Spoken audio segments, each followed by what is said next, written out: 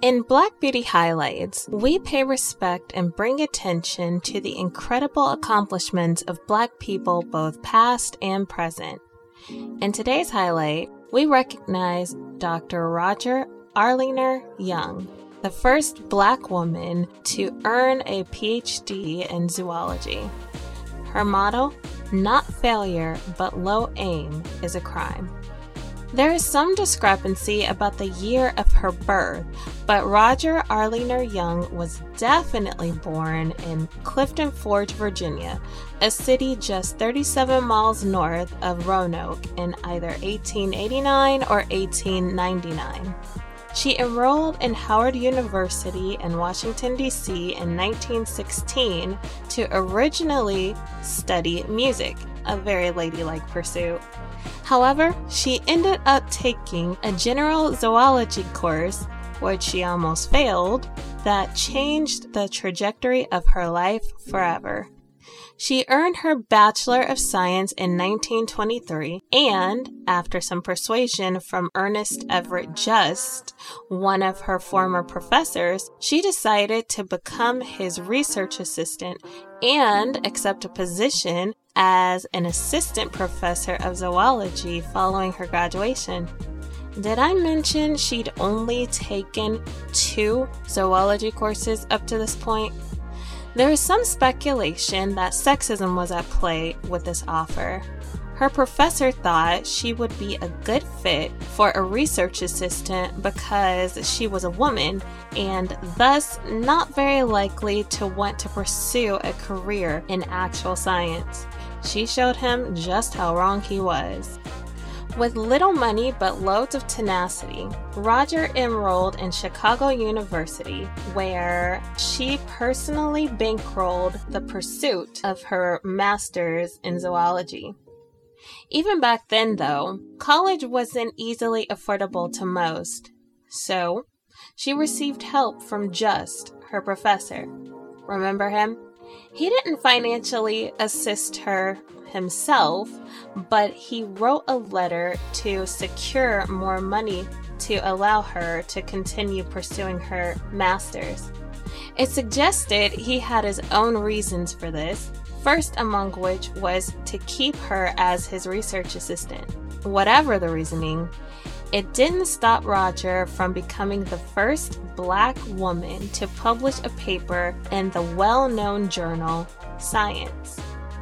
Roger's main focus was on marine life, and she studied the morphology of Paramecia caudidum. In the interest of full transparency, I have no clue what that means. From what I can deduce, her research found how the different parts of the organism's digestive system came together to form its continuous structure. If you're still confused, I'm right there with you. Just know it was groundbreaking stuff. She graduated with her Master's of Zoology in 1926. In 1927, she began accompanying Just on research trips in the summers to Woods Hole, one of the foremost institutions for biological science in the world. She began her doctorate in 1929, returning to Chicago University to pursue it. Around this time is when things began to become overwhelming for Roger. Just saddled her with his duties while he was abroad, making her acting chair of the zoology department at Howard.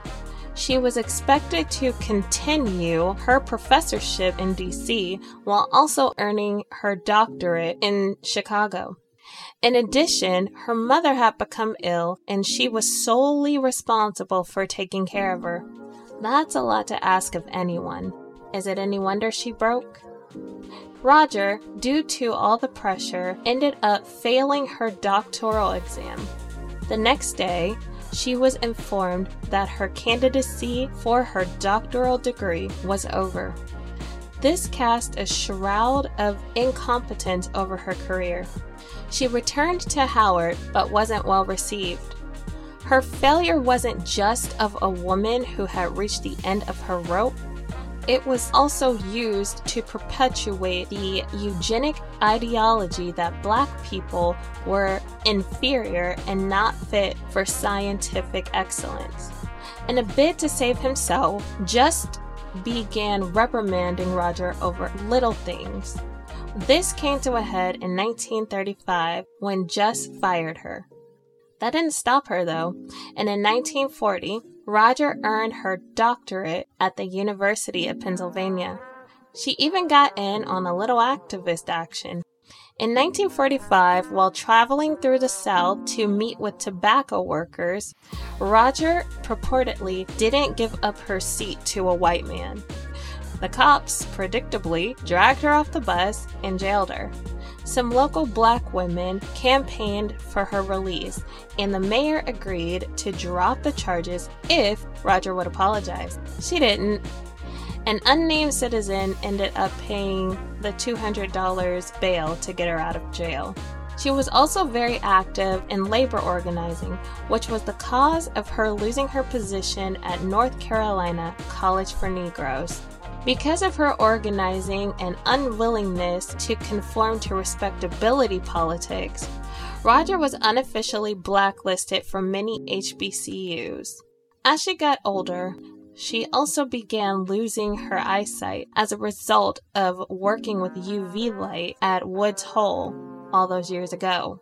She wrote to a friend expressing the numbness she felt after driving herself so relentlessly for over 25 years. Her friend offered her help if she could make it to New York, but she never did. Roger admitted herself to the Mississippi State Mental Asylum. It's not really shown when, but I believe it was the early 1960s. She was released in 1962 and got a job teaching at Southern University. She died on November 9, 1964.